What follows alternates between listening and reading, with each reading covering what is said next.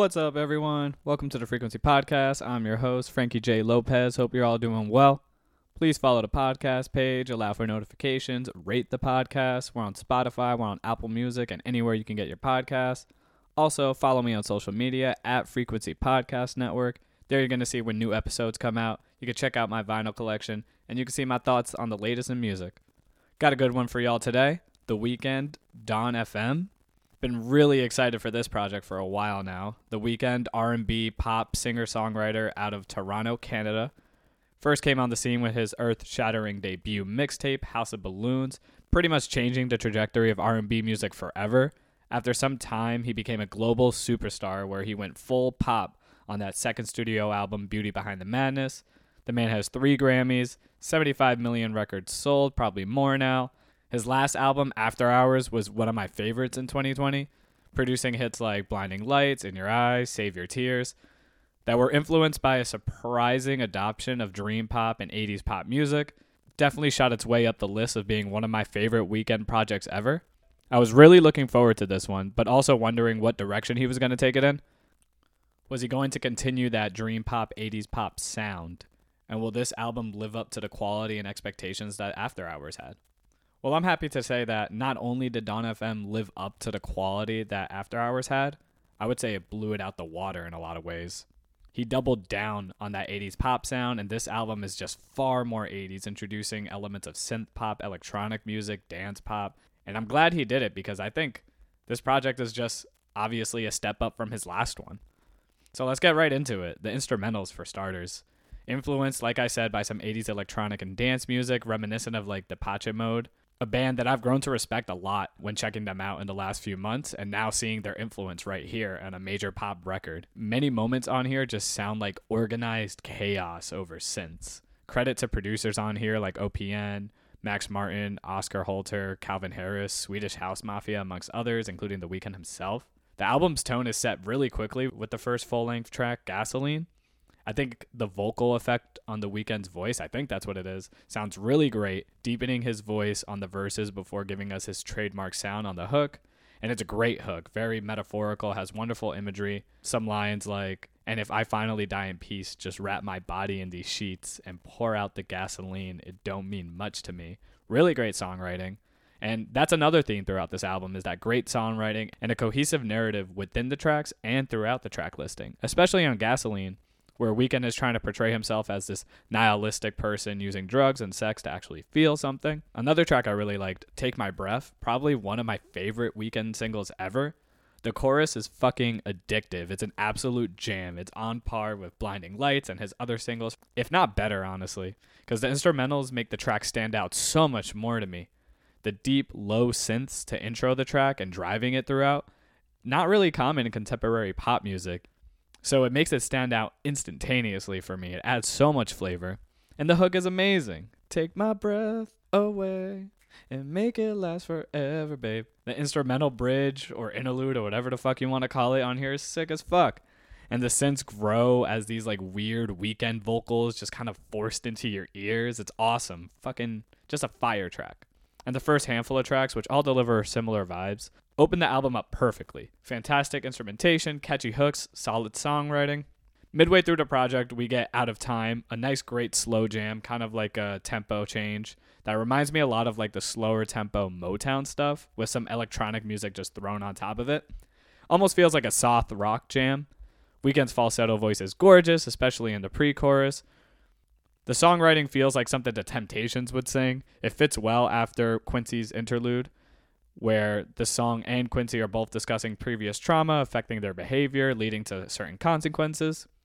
As the album goes towards the second half, you start getting some tracks that are either okay or just ones that I can do without completely. First one I want to call out, Here We Go Again. At first, I didn't like it, but now I think it's actually a fine track. I had high hopes from the Tyler verse. Tyler had my album of the year last year, but I did find it to be lackluster. Also, the general songwriting isn't up to par to the first half of the album. It's just all over the place in comparison to the previous songs like Gasoline, where Weeknd was very much on topic. But I will say, I really like the Weeknd's vocal performance, especially on the hook where he sings, "Here we go again, life's a dream, because it's never what it seems." I also really like the instrumental. It pairs well with Weeknd's voice. The bells are just so lovely. It's laid back and it provides a nice vibe at this point of the album. Speaking of rap features, jumping to Lil Wayne's autotune verse on the track I Heard You're Married, I think it's pretty whack, and I think the song is kind of whack entirely. The hook sounds like one of those whiny Weeknd songs, and it's also placed at the tail end of the album where we've had so many great Weeknd hooks up to this point that this one just pales in comparison.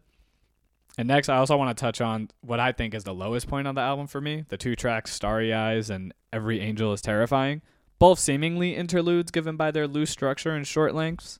And before diving deeper into those 2 songs, I'd like to talk about the supposed concept on this album because these both feel as if they were meant to be narrative tracks in a way. The concept didn't do too much for me, and what I'm referring to is this idea that the album is being played over the radio. It adds a bit to the vibe, and Jim Carrey has this great radio voice.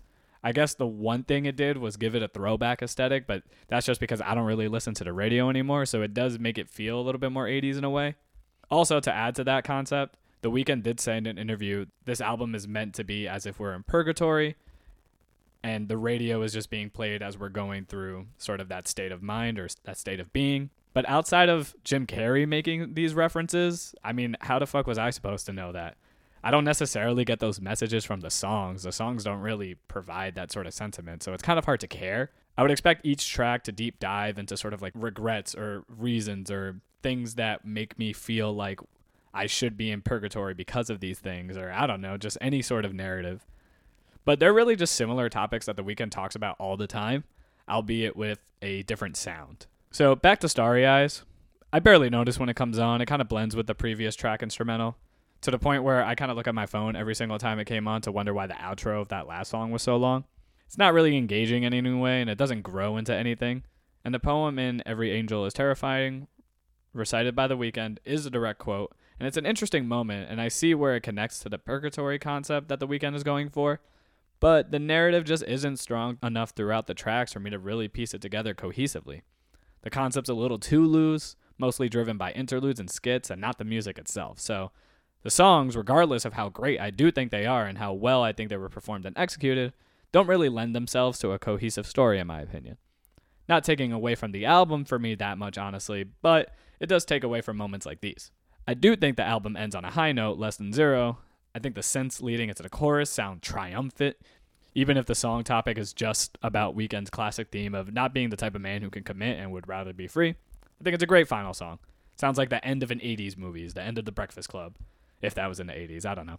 My favorite tracks, Gasoline, How Do I Make You Love Me, Take My Breath, Sacrifice, Out of Time, Best Friends, and Less Than Zero. And final thoughts, I have to say, although this album kind of loses me a little bit towards the end, I think it's amazing and definitely getting the year off to a great start. I wanted The Weeknd to continue on this trend of bringing back that 80s pop sound, and not only did he do it, but he turned that shit up to 100.